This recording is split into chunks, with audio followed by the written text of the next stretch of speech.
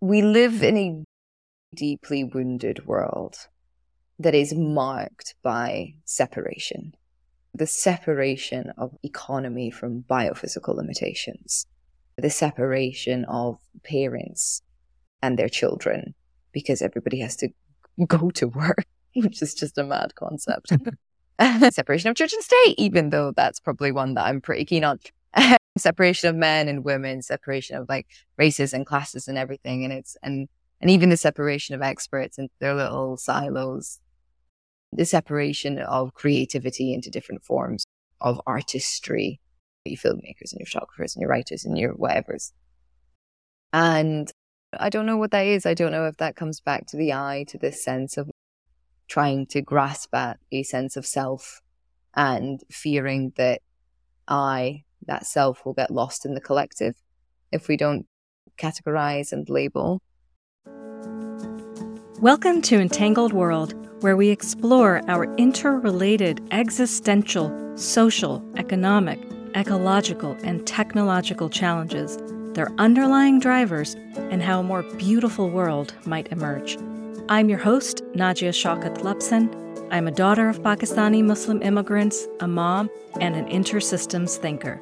Join me on a journey to discover what is uniquely and meaningfully ours to do at this pivotal moment in time in service to the sacredness of life. My guest today is Rachel Donald. Rachel investigates why the world is in crisis and what to do about it. A climate corruption journalist, she is the creator of Planet Critical, a podcast and newsletter read in over 125 countries, which explores the intersection of the energy, economic, ecological, and equity crises. She also regularly presents on the relationship between systems and narrative and is currently writing a book on violence. Rachel speaks about her experience as a climate corruption journalist and how her reporting has revealed patterns of exploitation and extraction that are rooted in perverse economic systems. She talks about how she initially thought business was the answer to the climate crisis and came to realize that our for-profit economic system is directly opposed to a livable planet. Rachel explores how our capitalist system commodifies everything and pulls us apart so we can no longer rely on the collective and are forced to meet our needs in increasingly individualistic ways. We talk about where our ideas for separation might have originally come from. Could it have been back in the days of Plato and Descartes, who talked about the split between the body and mind? Could it have been the invention of the plow, which required us to feel like separate and superior beings to animals because you couldn't torture an ox all day to do your farming work for you and still believe in its sacredness? However our ideas of separation emerged, our fragmented consciousness may underlie the global challenges we face, and a return to wholeness is now needed to avoid civilizational collapse. To close, Rachel shares inspiring examples of incredible work being done by people around the globe, co-creating a more flourishing future. This is a wide-ranging conversation.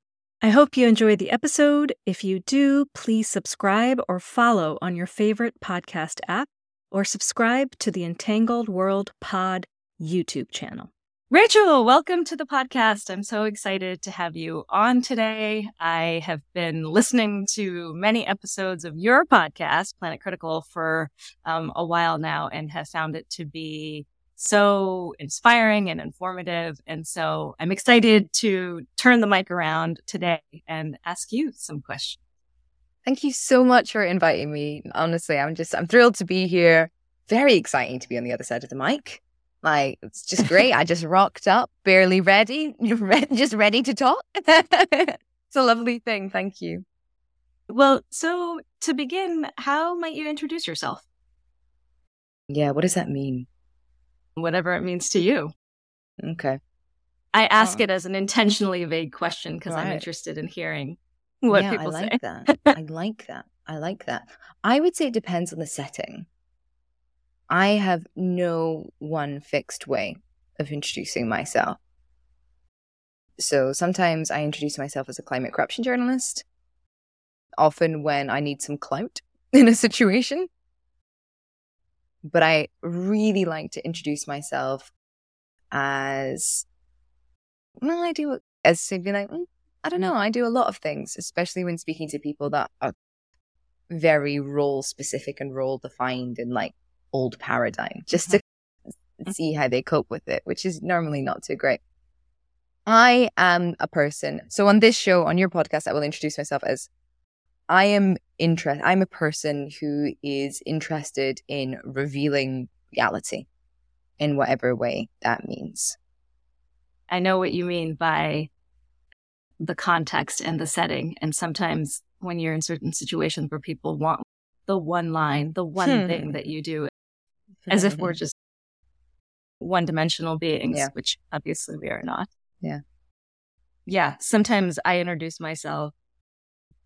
I just say I'm working towards regenerative and more beautiful world. Oh, and I like that. I get looks from people that are like, I like that. What does that even mean? But it's nice, right? Because it opens up the conversation for the next person to ask, oh, what does that actually mean? Actually, do you know what? Yeah, sometimes I say, oh yeah, I investigate why the world is in crisis and what to do about it. Yeah, sometimes using a verb as well. People can think that's a bit grandiose, though. They get a bit like, what is that? But what? Yeah. Yeah. Well, one of the things that I wanted to ask you about being a climate corruption journalist for several years now, what are some of the repeating patterns or human behaviors you've seen in the stories you cover? And why do you think that is? Yeah, okay.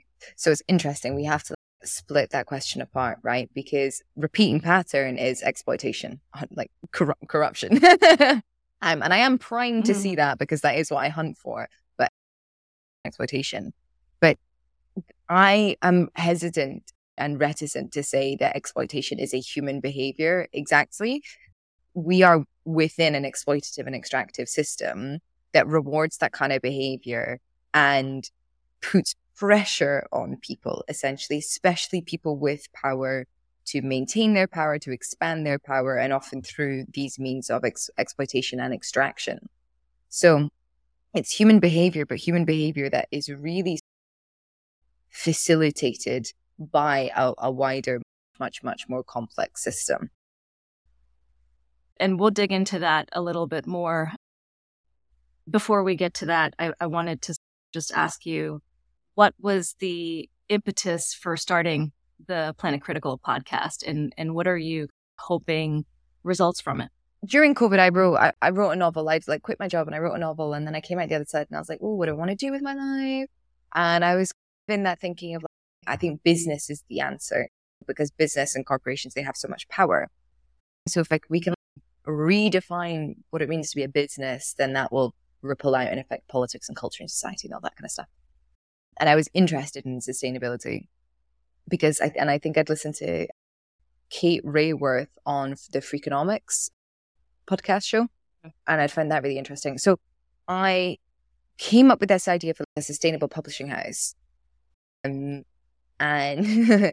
built a business plan and created this whole like regenerative writing and publishing model, and was going to print everything on stone paper. And one of the parts of the marketing for it had been an other focused podcast where like I would get really big authors like Margaret Atwood, for example, on to discuss the book of a debut author. Because when Margaret Atwood's book comes out, she does like 20, 30, 40 interviews about her own book. And you don't need the 21st or the 31st or the 41st. And I'm sure she would absolutely love to use her social capital to platform somebody else. Anyway, the business transformed. It morphed. It became smaller, like more achievable. Spent 6 months working on it. The day before my 28th birthday, I burst into tears and I was like, oh, I don't think I actually want to run a business, though. I don't think this is the solution. I don't think the for-profit maxim is going to help. And really didn't know what to do but launch the podcast. And obviously it wasn't a writer's podcast, but it was for people who are pissed off with capitalism. So it was just looking at economy, like local economies, different economies, our current economy, and how impacted we all are by capitalism. And I was really, really enjoying doing that. And I got lucky because I came up with this mechanism of everybody platforms someone else at the end of each episode. So like pretty much the network which of guests. I've stolen from you. Great, good, love it. Like it's such a wonderful regenerative model because it meant that I only really needed to get like a single toe in the door of a community, interview one person, and they would like get the next person on, et cetera, et cetera. So it grew fairly, I suppose it depends how you define grow, but it traveled well fairly quickly, I would say, in the right kind of circles. And then 6 months in, I interviewed, maybe even more than 6 months, Steve Keen. Yeah, 9 months in. I interviewed Steve Keen on the economics of climate change. And I'd already been looking at the climate crisis through a systems perspective with my journalism by being producer of Radio Free Sarawak, which was the only independent news show in Malaysia that was run by Indigenous people for Indigenous people with help from a very small team in London. And I'd seen the systems of how illegal logging is impacting the Indigenous peoples, and it's impacting like the local weather and the climate, it's impacting the global climate, and it's driven by this collusion between corporation and government and like this network of elites that are really extracting from their people and extracting the nation's resources. And then this like system of global elites of people that just want capitalism, even though it's extractive and exploitative, and even though it's harming people, turn a blind eye to all of these things that are going on. So as long as they can continue trade with the nation, this was driving the climate crisis. And then I interviewed Steve on the economics of climate change. I was like, this is it. This is exactly what I want to focus on. This system, how like the place where all of these things interconnect, like the center of the web and the web itself. And I've been really lucky because like I rebranded at that point. It wasn't called Planet Critical before that. That was in October 2021.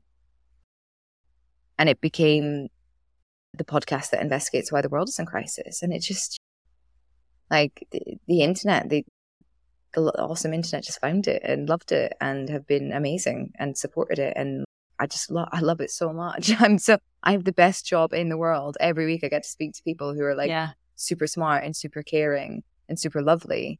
Yeah, I feel the same way. And I love hearing stories of people who are doing this work and like how they've gotten to it. And I think we have some parallels. So I started digging into, I would say, what was happening globally when I was working in public education systems leadership. And at the time, I was really focused on trying to understand why, even given tons of philanthropic investment and amazingly smart, dedicated people that are trying to improve public education in the US, like, why is it still that things are pretty much the same as they've been over the last 50 years? And the students who come from wealthier backgrounds tend to continue to do better and continue to move upwards in society, and in air quotes, and the students who come from lower income or marginalized backgrounds are just continuing to fall behind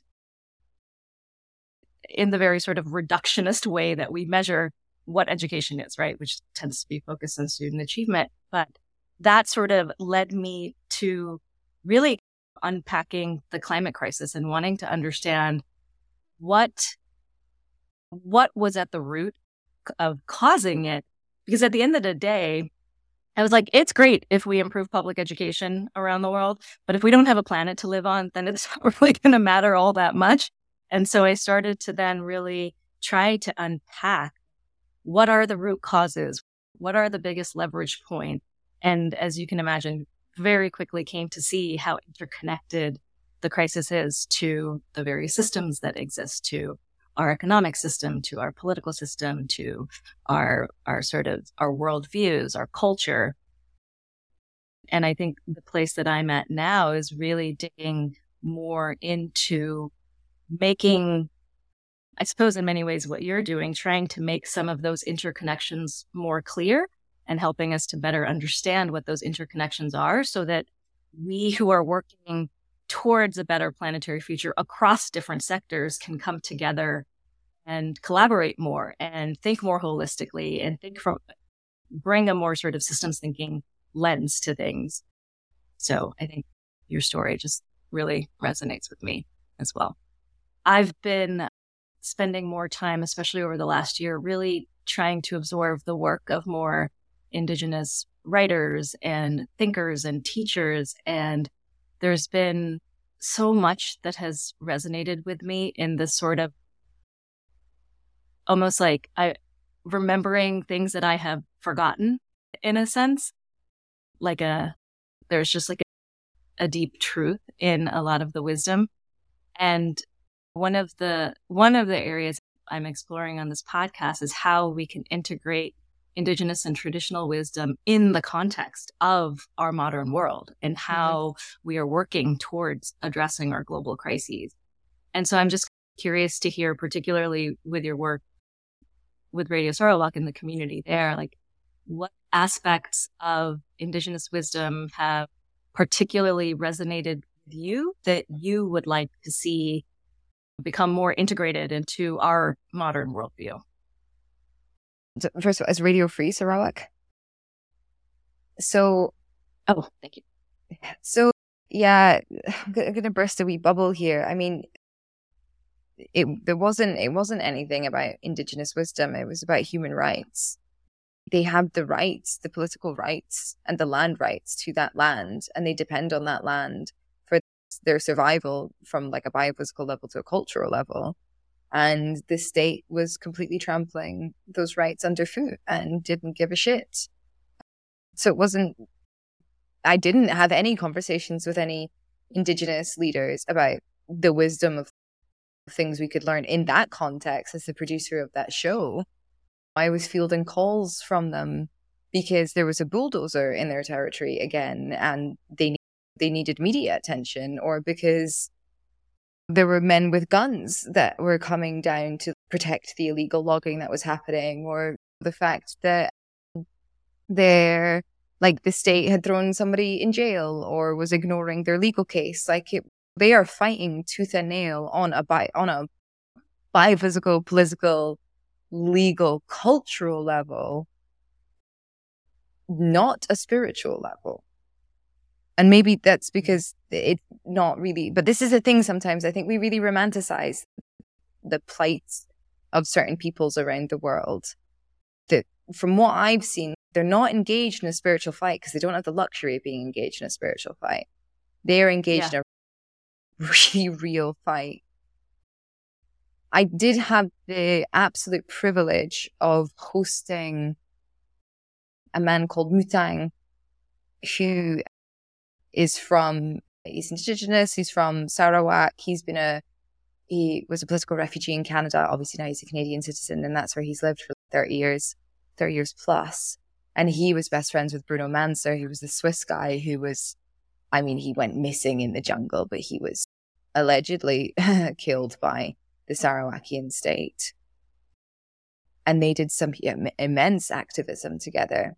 And I hosted him and also a politician from Papua New Guinea called Gary Jufa. And one of the nights we sat around talking, and I was just bathing in the stories of Indigenous wisdom, essentially. And it was really interesting to hear the similarities between these two cultures, and then the disparities, and also the vast differences, even within their small territories. In Papua New Guinea, you've got the ocean tribes and the mountain tribes, the coastal tribes and the mountain tribes, and the mountain tribes are much more violent because it's a harder way of life up there, and then the coastal tribes are just really peaceful people because the land is really abundant. And learning from Mutang about headhunting and the spirits of the jaguar, and how the peoples are meant to treat the forest, and how they live with her, how she is a spirit and each tree is a spirit, and how they exist in this amazing dance, essentially, with her. And how sad it is that she is being destroyed. And you also hear from other cultures, like over in Peru, Pachamama, the spirit of the earth. So obviously there's these wisdoms, which I think are intuitive truths as well, right? I think if you speak to anybody that's feeling in a good, grounded place, that has spent a day in nature, they will reflect back. If they are allowed to, they will reflect back this deep knowing that we are all interconnected and we are all interdependent. And I think that it's really important that we invite more of this wisdom in a very, I'm very weary of any wisdom that gets written down and then becomes gospel. There's such a difference between wisdom and gospel, because wisdom by its definition evolves over time, and as we add knowledge to the knowledge field and like garden from it. But in Radio Free Sarawak, no, they did not have the luxury of sitting around and talking about that, because they were fighting a very real political apparatus that is trying to kill them.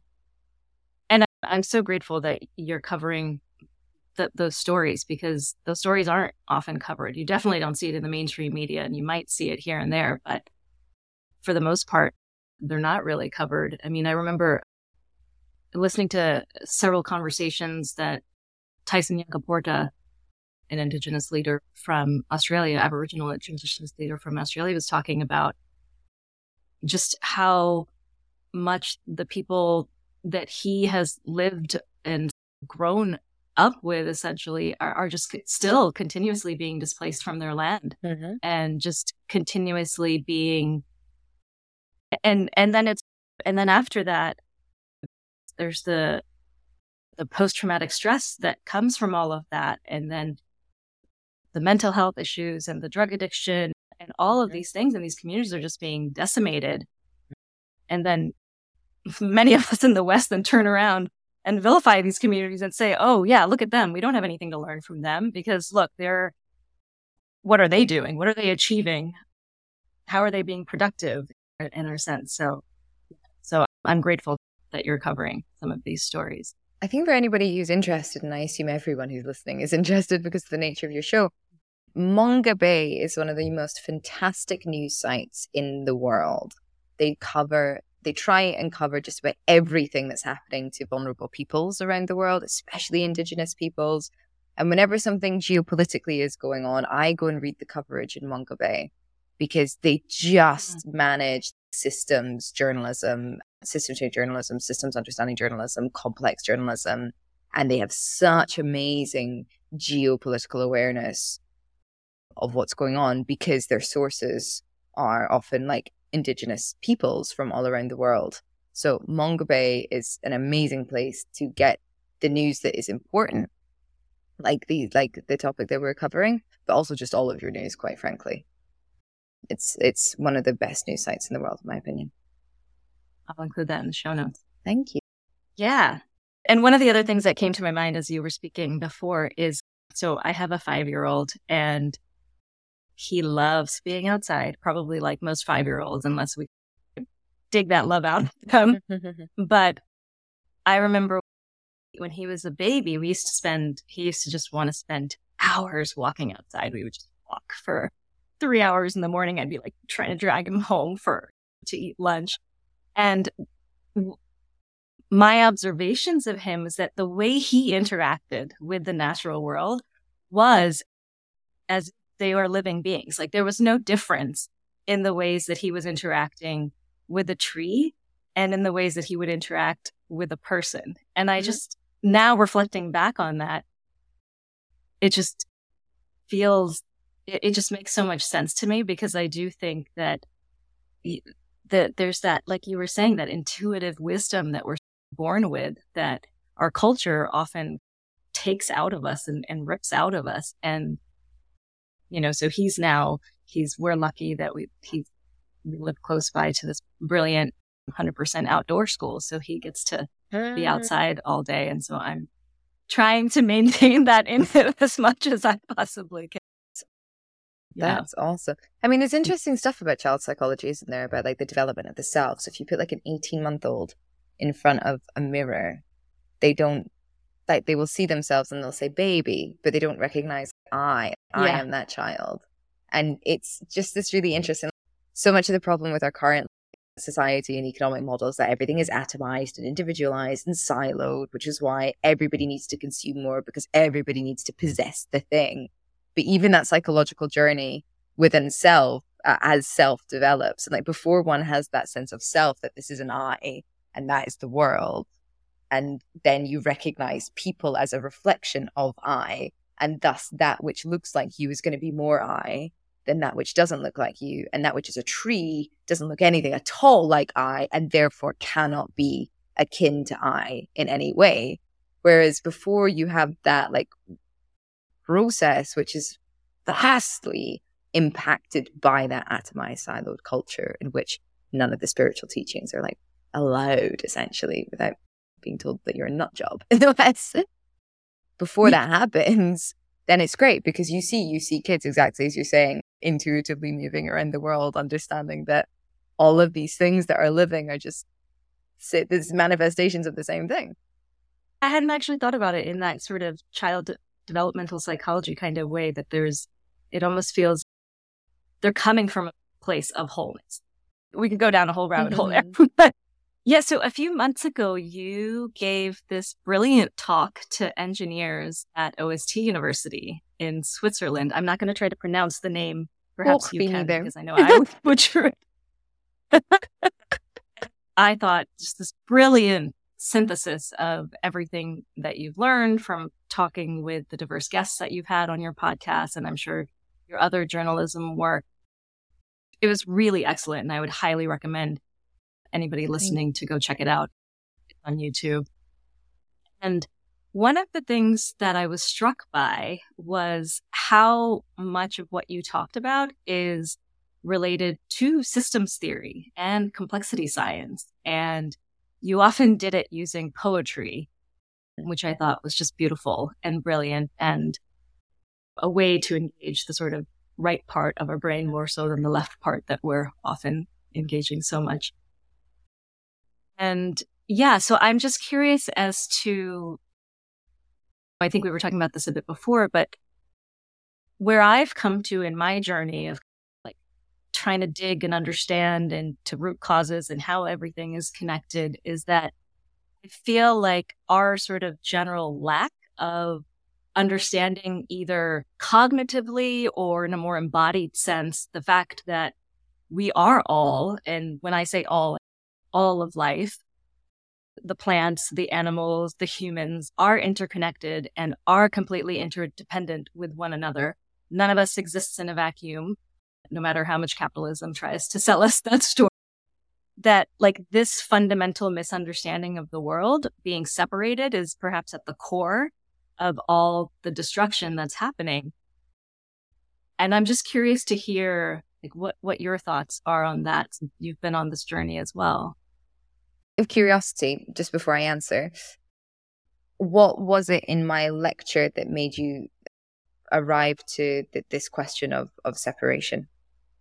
I think the first was when you were talking about Plato and ancient Greece and like where the separation split. And then came up in your beautiful poetry where you talked about, linear versus complex. Yeah.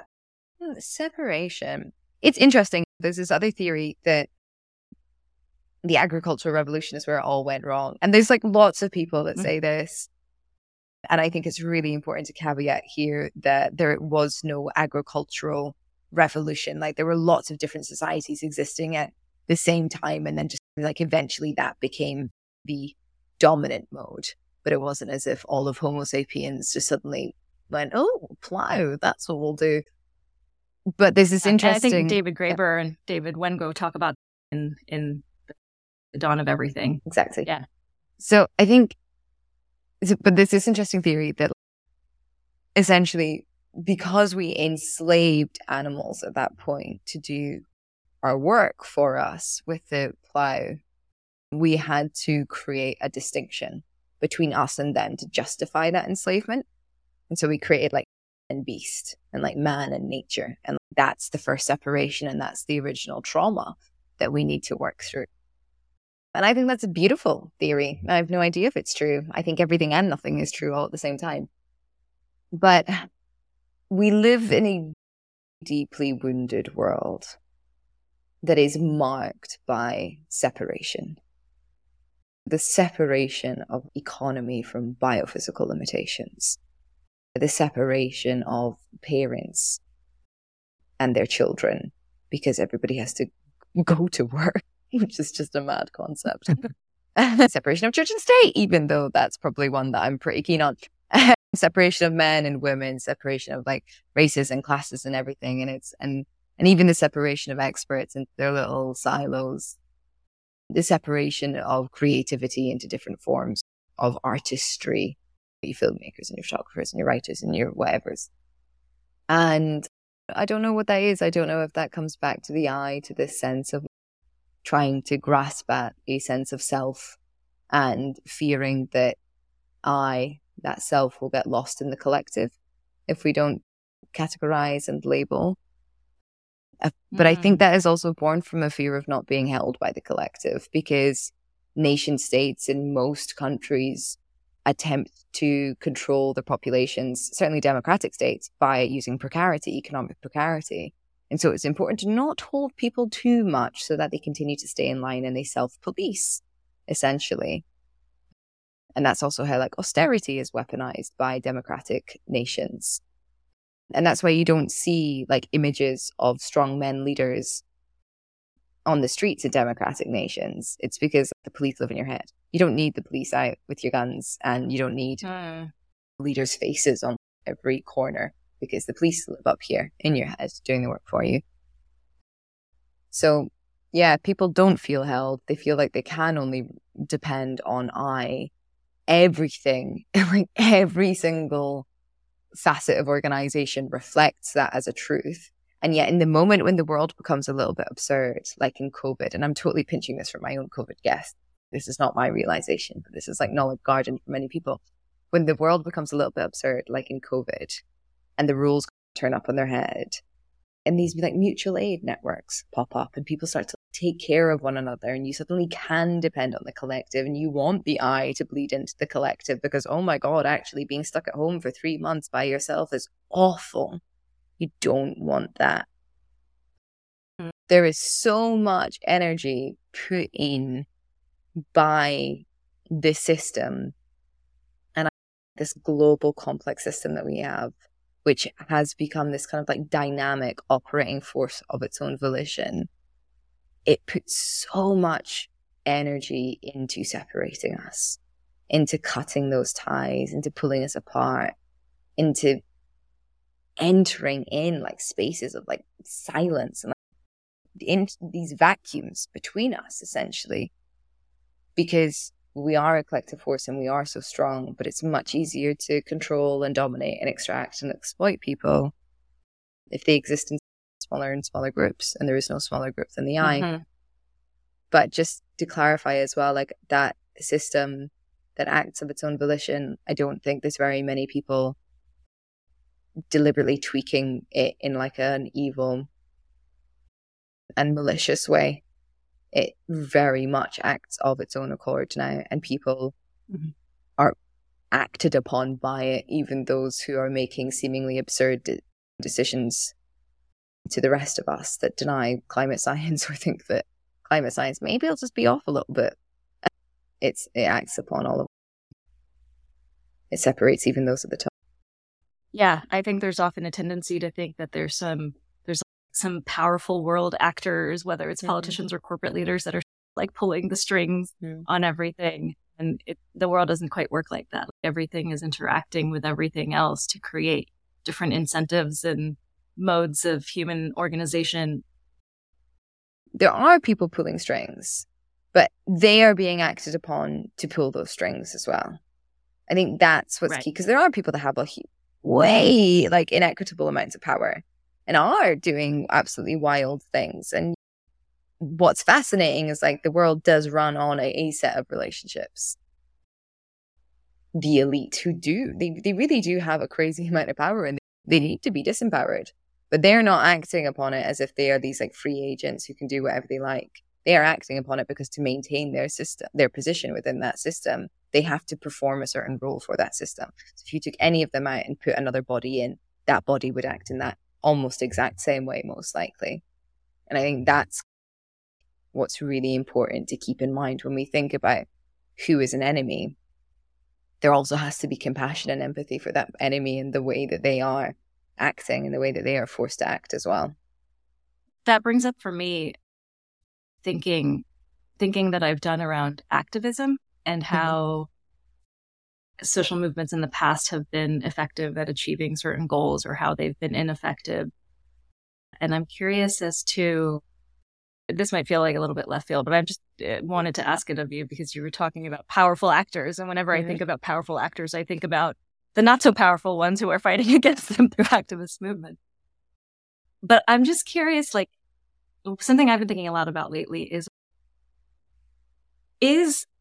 and this is a very reductionist kind of general, I guess, question. So take it with a grain of salt. But is activism a effective mechanism for creating the change that we need to create, given how complex and how interconnected our systems are? So it's like you're part of a social movement that's fighting for labor rights or fighting for racial justice or protecting rainforests or whatever it is. Like, that work is incredibly important. And yes, I think we need to be doing that. We need to be doing everything we can to be stopping the harm. But what I'm curious about is like the blowback of what happens after, which is that in a way, it's like what you resist persists, right?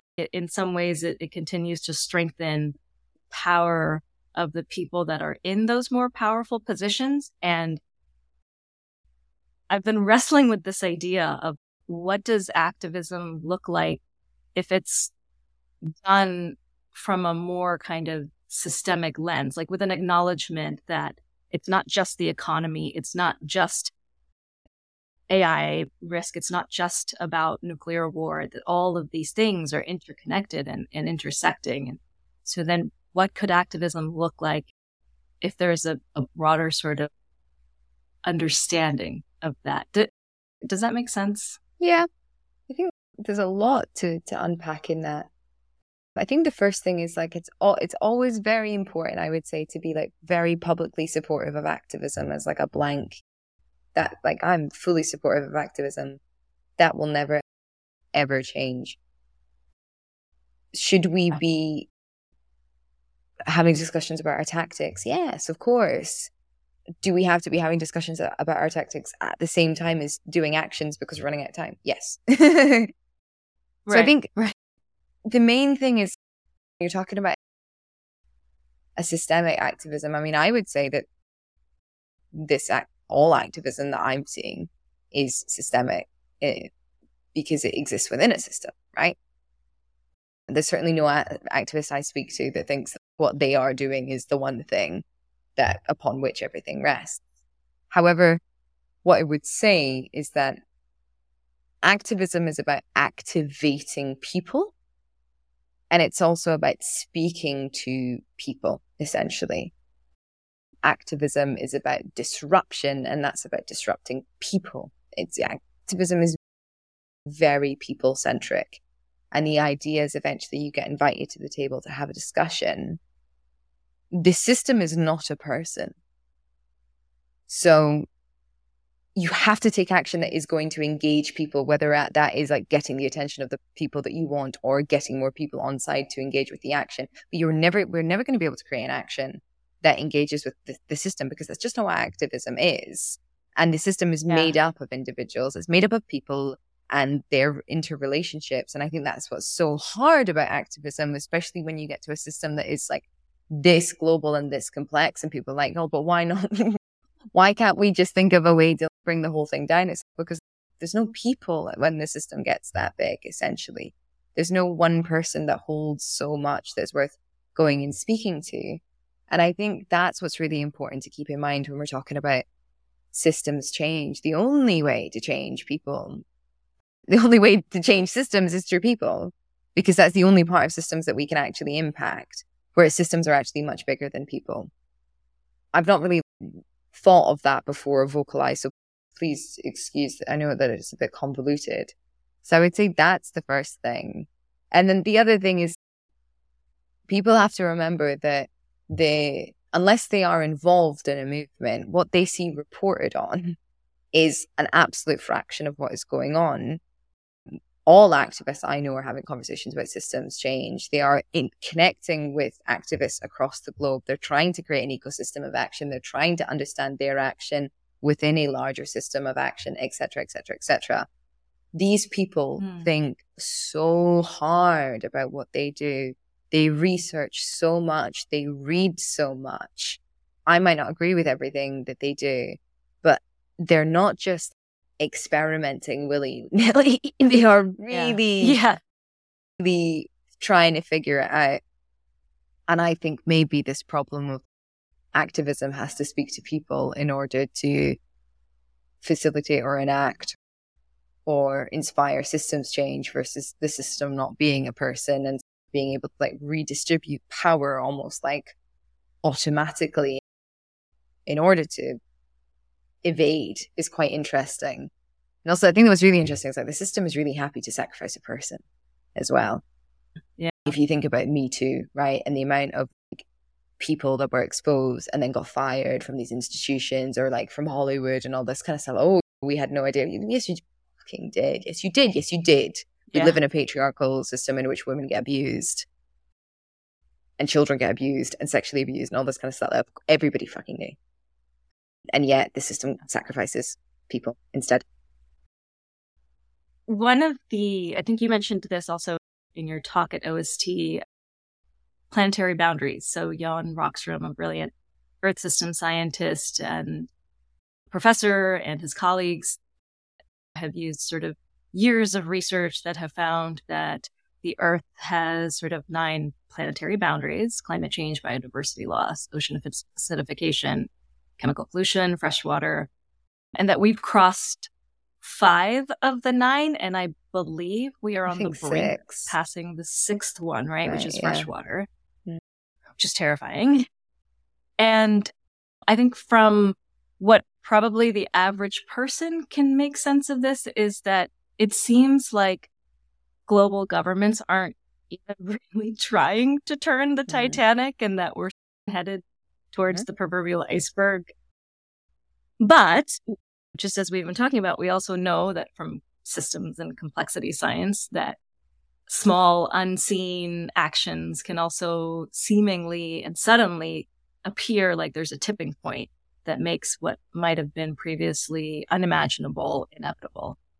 And so I'm just curious, given all the people you've been in touch with around the globe and the stories you cover, do you have the sense that there is a lot bubbling under the surface and that more and more people, including politicians and corporate leaders and people in positions of power, are orienting their work in ways that are more life regenerative and just it hasn't quite emerged yet and we're not seeing it yet? I'm just curious to get a sense of what you think may be there that many of us are not yet seeing.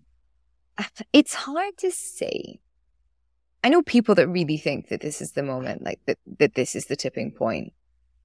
What I see is that climate change is now being described as the economic opportunity of the 21st century. And that is not regenerative. Yeah. So there is business as usual has very much co-opted the climate crisis, even the fact that people still call it climate change.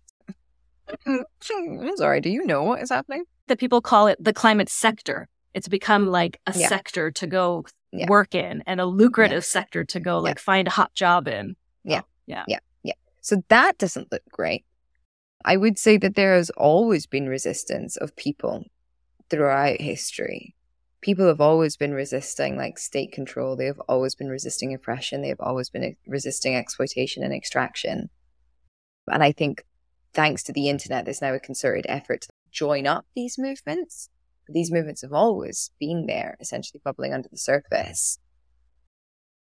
The one thing that I would say makes me like very hopeful about this moment in history is that even though we were having the same conversations that they were having in the 70s when the Limits to Growth report was published in 1972, saying that if we continue, like here is the first systems dynamic model of all of our world and economic and social systems, and if we continue, we're going to overshoot and there will be societal collapse in the 21st century. We are on track for the worst of those scenarios. Those scientists were very right. We are having the exact same conversation that they were having in the 70s. I think the main difference now is that back then, capitalism was working for a lot of people in the minority world. The West was developing. There was huge growth. There was huge amounts of wealth being funneled to the middle classes. People were being lifted out of poverty, yada, yada, yada, yada, yada. It was really working for the West. It's not anymore. It is not working for the majority of people in the West anymore. Capitalism has come home to roost. It has revealed its real intentions, and that is to funnel wealth to the top. And so I think that there is a real opportunity for political unrest, whether that can be capitalized on, excuse the pun, by the left wing or by the eco wing or by whatever wing you want to call it. That remains to be seen, I would say. Like, we also, something that the right wing is really good at doing in the West right now is embracing and spurring on the culture wars, like just this ideological distraction, essentially, from what is really happening politically and societally and economically. So if we can, like, I don't know, I think the left really needs to stop fighting those wars and come over and start fighting the real wars based in biophysical reality, because we have so much to give in that respect, and we have so many good ideas. And I think that people are more open to those ideas, or would be more ready for those ideas now than ever before, because it is just not working. It's just not working anymore. Like, you're seeing farmers in France fighting with the police over water because there's a drought. You're seeing the citizens of Paris setting the city on fire because their president did a really ostentatious, outrageous thing and just like bypassed parliament to raise the pension age, the retirement age, sorry. You're seeing more people than ever in the UK on food banks. A third of children in the UK living in poverty. It's one of the richest nations in the world. And at the same time, like, the average wealth of a billionaire during COVID shot through the roof. Like, people know that it is not for them. The world has not been built to provide for people. And now that's obvious to a much greater number of folk than before. And I think that we are very technologically disempowered. Like, this whole thing about the Second Amendment in the United States. Yeah, but my guns is, oh, come on. Like, you were never going to go and like, okay, maybe they stormed the Capitol. You were never going to be able to depose a president with your fucking guns because your president has drones. Like, it's just, you know, it's silly. But there are the biggest military on the globe. Yeah, exactly. But there are things that we can do. Oh, actually, this leads me back to the point that I forgot that I was going to say on activism. So this thing about, you know, does activism only facilitate the continued existence of the thing? In a way, yeah, right. If you exist and if you only protest, if you only put yourself in binary opposition to a thing, then that thing has to exist in order for you to continue existing, right? And that's why, like, protest has to be a part of an ecosystem of action. And I think it's actually why strikes are much more effective action, because strikes, people just go, man, I'm not going to exist in that bit over there. I'm just going to go and exist over here now. Yeah. And it's absurd because you don't expect me to do so. And it forces people to the table, forces them to the table. You know, oh, please come back. Please, we will negotiate with you because we need you. You have shown how important you are. And you've shown that you're capable of organizing and going and creating a different system. So I think that I would love to see a general strike. And I think something like that is actually really important for activists to build as well, because we are also seeing civil unrest really bubbling over in places like the United States because, again, of this like facilitation of cultural wars by the right wing, because the left wings are the one that with good ideas and they don't want to admit that. And so more mass shootings, more hatred, more vilification, more hate speech, all of this kind of stuff. I think the left are also, and certainly here in the US, doing their part to facilitate the culture wars. Sometimes we take it too far with this. We're not going to tolerate anything at all. And it shuts down conversation and discussion and doesn't allow for there to be a more sort of empathic response to the fact that, yeah, we all are part of this system that is, as you said, not working for the most of us. And so how do we come together to start working on creating something that's better? So I think we need to flip the frame on this. So I've got real empathy for the left because the left has felt that it hasn't won anything really since the 70s, maybe the 60s. And so culture wars are like this low-hanging fruit because ideology is a low-hanging fruit because nobody's ever going to win an ideological battle, right? because there is no right and wrong in ideology. There's only like subjectivity. And I really understand why the left has thrown themselves into fighting the culture wars, because they feel like they can win. And it's a movement that is so dramatically disempowered and has been abandoned by the political vanguard that is meant to represent them as well. So much empathy and compassion to people that are out fighting the culture wars. And I genuinely think a huge part of it comes from they don't think that they can fight on any other ground. Also, really important that the left wing stop calling the right wing ideologically void, idiots, racist, national, like all this kind of stuff. Yeah. Not true. Like, huge amounts of empathy to people on the right wing who are very scared and have been like led to believe that there is a lot to be scared of, and led to believe that there isn't a community. That just does not exist, and it's not possible to exist, and therefore their own personal autonomy is the most important thing if they want to look after what they define as a community. Empathy on all sides, everybody. However, I think the frame flipping is going to knock it on the left wing's door and be like, hey guys, you know that we actually have the idea. You don't need to go and keep fighting that fight. We actually have some really wonderful policy, economic, social, legal ideas. You don't have to fight the culture wars anymore. Let's go for that. Yeah. Will benefit the right. Fruit. Like that will benefit everybody. Exactly. That will benefit everybody. And that's what I love about the process of deliberative democracy, because it really breaks down those barriers between people. And you see case studies of when topics are introduced in a bipartisan crowd and people are like screaming at each other and it's really ugly. And then by the end of the deliberative process, a few days later, like they all get on and they get it and they actually want the same thing. They want what's best for their community. Now, often the problem is like the definition of community is different, because the right wing, they're really good at having a really, really, really small community, especially the right wing in power. But when you look at where I come from in the UK, and it's this old ruling class, like we literally still have aristocrats and they are literally still educated in the same place and they all know each other and they're all shagging each other. It's just wild. Like the conservatives are very community oriented. It's just their community that they are oriented around. But processes of deliberative democracy really find common ground. And I think that's what's so important right now. It's not about finding differences. It's about finding common ground. And I'm really surprised to hear myself say this, because I was like a real feisty left, especially when I started this work. And I was so angry. How can people treat one another like this? How can this be allowed to happen? How can we have a system of exploitation and extraction? Everybody, it's not fair. It's not right. And look at these arseholes in power and they know what they're doing and it's deliberate. Yeah. I think for some of them, I think a lot of them know. But they are acted upon by a system in as much the same way that I am. Now it's about building. But we need, it is all hands on deck in this scenario. Yeah. And the world that I want to see is one that is collaborative and empathetic. And to get there, we are going to have to build a collaborative and empathetic world. It's kind of like a non sequitur. It's not, we win the war and then all of a sudden everybody switches to collaborative, empathetic mode. No, you don't start a war. That's how you build collaboration, empathy. You don't start a war. You invite people into a collective fight. Yeah. So for those who don't know, can you talk a little bit about what deliberative democracy is?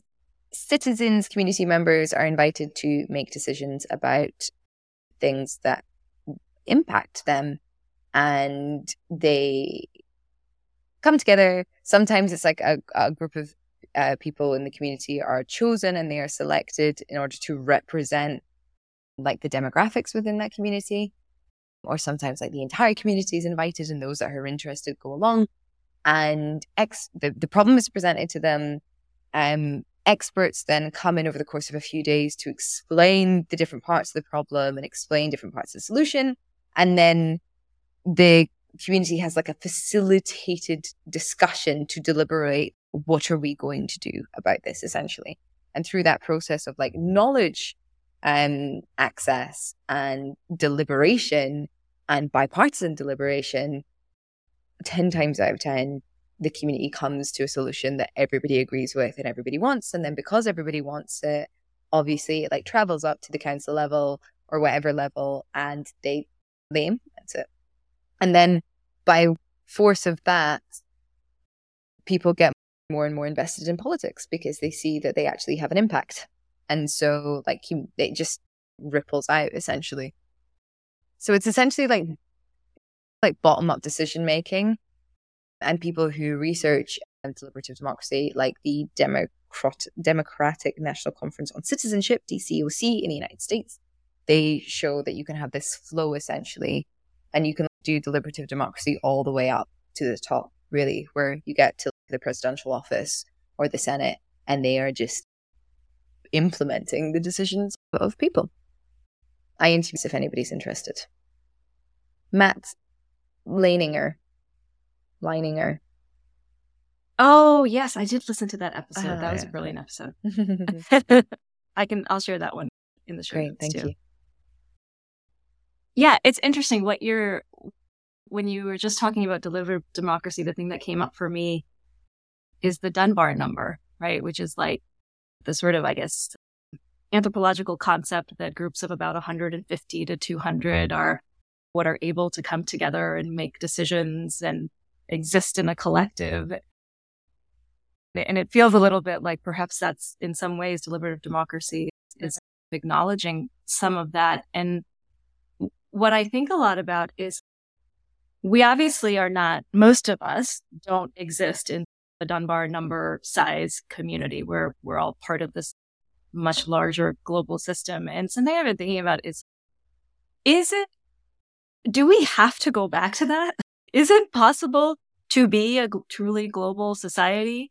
Or is it that we, in order to live within the planetary boundaries sustainably, we actually do need to be operating on a more local community-oriented scale? Because when it's 150 people and you know each other, you're not going to do the things and say the things that people do nowadays on social media or whatever it is, because there's sort of anonymity and things like that. It's just a pondering. So I don't know if you have any thoughts there. I do. So it's not an either or, it's a both and. People get really panicked when we talk about society changing, collapse, and think that we're going to go back to the caves. And well, we're never going to go back to the caves. That's just impossible now at this juncture in history. But we could go back to, I don't know, cities being abandoned and it being really scary. But anyway, the point is we could have a global world. So like the idea is think global, act local. So you've got eco-communities or like eco-socialism, communities being sort of different, having the right to govern themselves, and then being embedded into a nation which provides education, which provides housing, which provides universal basic services, essentially. And then that being plugged into a wider community of, maybe it'll be nations, maybe it won't be, I don't know, but a wider community. Mm-hmm. And I think that this collaboration is going to be necessary because we have a limited amount of resources on the planet. And so I like to envision, say Scotland remained a community, an identity like that, or the UK. And the UK went, okay, we're going to do a referendum. We're going to ask all of our citizens, what do we want to be experts in? What do we want to lead in? And then it comes back and the Scottish people say, we want to, I don't know, develop the best medicines, or we want to build all of the musical instruments, or we want to really become the best at wind energy, and we want to provide that to our global neighbors. And the idea would be that there would be no IP, no intellectual property. So essentially, whether that be a nation state or whatever, would decide, okay, we're going to prioritize our resource use in order to develop this thing and become really good at this thing, and then give that thing to everyone else. So we're still like sharing, but not trading. We're sharing resources, and we're sharing knowledge, and we're sharing things that we need. Because I mean, I want to live in a world where we have modern medicine, I want to live in a world where we have semiconductor chips. I want to live in a world where we have guitars. Yeah. I want to live in a world where we have acrylic paint so people can paint. There's all of these things that we still want. But there's going to have to be a prioritization of resource use, essentially. And I don't see why people can't say, yeah, this is what we want to do. Or maybe it'll be like decide. But I think what's really important in that is like each part of the world will have to have like an understudy as well because of supply chains. So say, I don't know, the internet does go down, or say we decide actually it's not sustainable moving these ships of semiconductors around. So the continent of the Americas and the continent of Europe and Southeast Asia, everybody's going to have their own manufacturing hub for these things, but the IP will be shared by the country that was like the expert in it, essentially. Like, this is so much collaboration that we could have. It could be really amazing. Like when you think about the world that we could have, it could be really wonderful and beautiful. Really, truly amazing. And it could be global. And it can also be local. And I don't see why we can't have both. Absolutely. I think it would just, like, that couldn't exist in our current context of capitalism, right? When you're talking about shared IP, like that has to go in order. But capitalism is going. It's already done. Like neoliberal capitalism is already not over, but Biden's Inflation Reduction Act changed capitalism.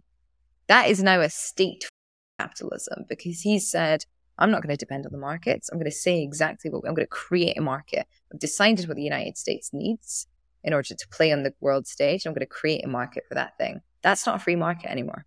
So capitalism is already changing. Yeah, we could talk a lot about the Inflation Reduction Act. There's a lot of good in it and there's a lot of not so good in it. Mm-hmm. But I hear you on the point of, he very much invested on the sort of carrots side of the equation and not as much on the stick side.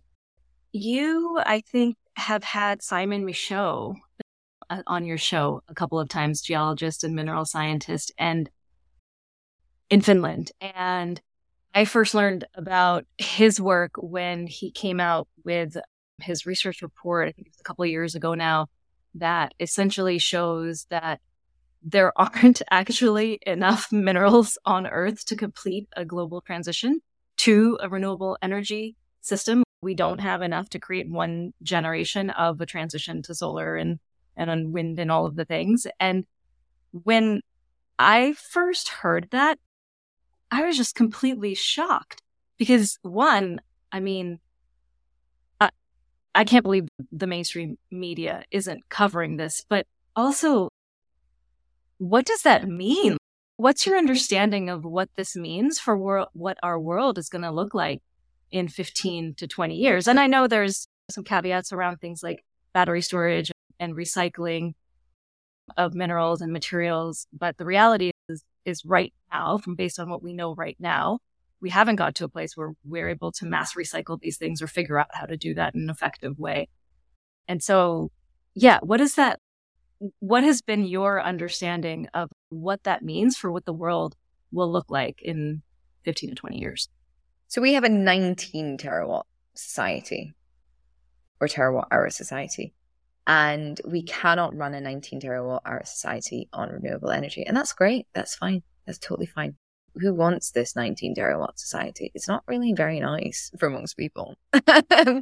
So renewables it's a really exciting potential physical constraint that will then change our politics and our culture, as long as we don't dip into eco-fascism where everybody becomes a kind of serf, like providing for the ultra rich and the ultra elite to live highly consumptive lifestyles, which is essentially what we do right now. What's happening right now. But under the guise of the free market. Yeah, exactly. So I'm well aware this could go two ways. But my understanding of Simon's research is that, I mean, he was looking at like Europe's plan. Like if you extrapolated from Europe's plan for the amount of electric vehicles and stuff that they would want on the road, that we just don't have the minerals to do that. But we do have the minerals to have a renewable society, because quite frankly, everybody having an electric car is not a renewable society. It's not regenerative society. But we can redesign our cities and redesign our supply chains and redesign everything so that things are more local. People don't have to travel as much. We can have 15-minute cities where everything that people need is in walking distance. People can start using bloody bicycles. I mean, we literally have a renewable form of transport. It's amazing. It's got 2 wheels rather than 4. We would have a healthier society. It's your workout and well. transportation. Exactly. Like the amount of people that like drive to work and then go and sweat in a gym for an hour afterwards. Like you're insane. You just haven't quite figured it out yet. So yeah, he is saying that we do not have the materials and minerals in the ground to like literally available in the Earth's crust to power our fossil fueled economy with renewable energy. He's quite right, but who would want to continue powering this economy anyway? And so I think this intersects with sort of ideas of degrowth, right? And the fact that the West is over consuming our share of resources and minerals, while the rest of the world is often being exploited in order to supply that level of lifestyle for us. Yeah.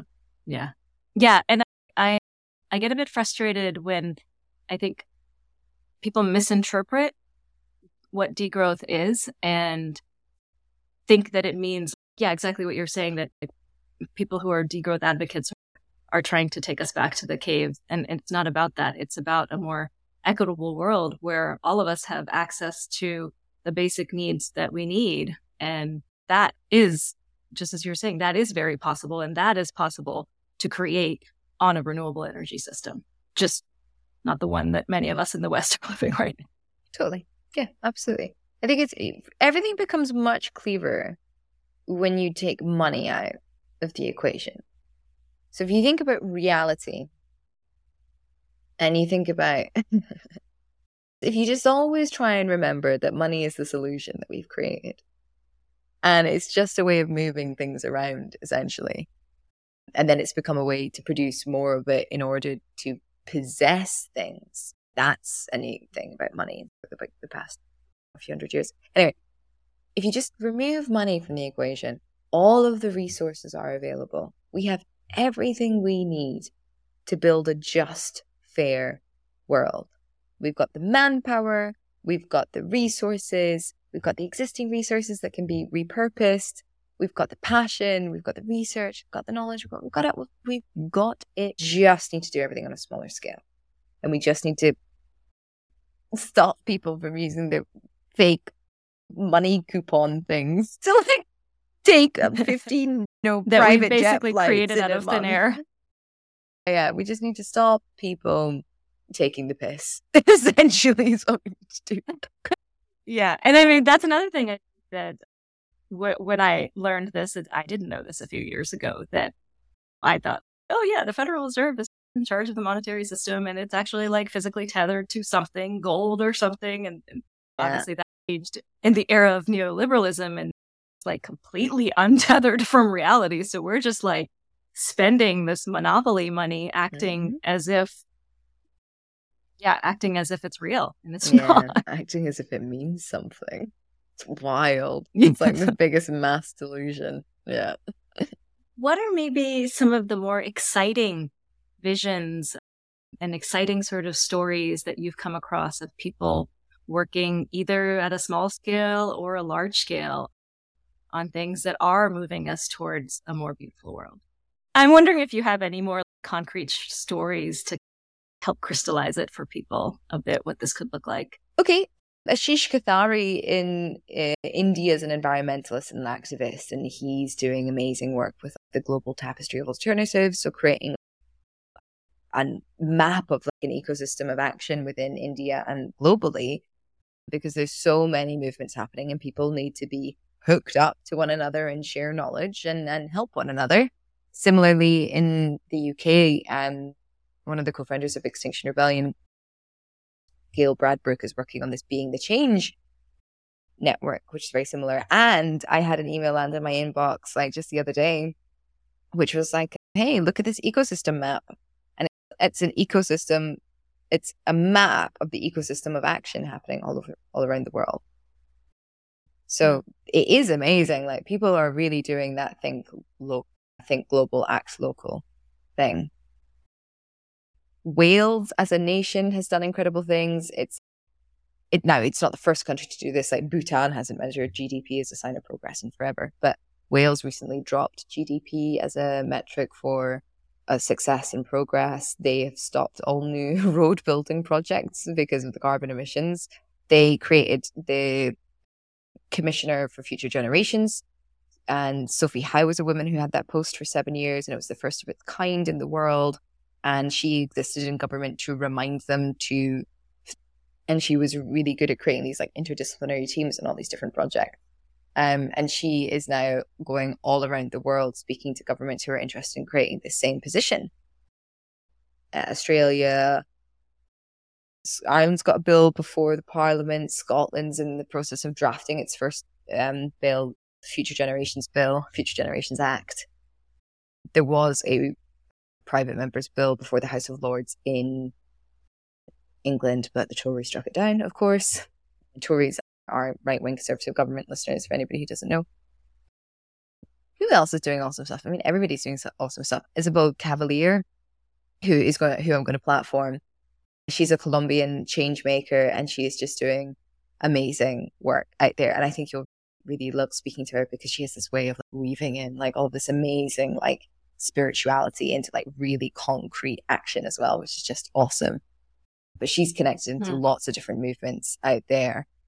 On that as well, Colombia, they've got like a new sort of progressive government, and that government is like actively working with climate activists and inviting them in to talk, which is amazing. And you're seeing this pink tide across South and Central America, like these left-wing governments getting in. Lula in Brazil, I think Peru as well.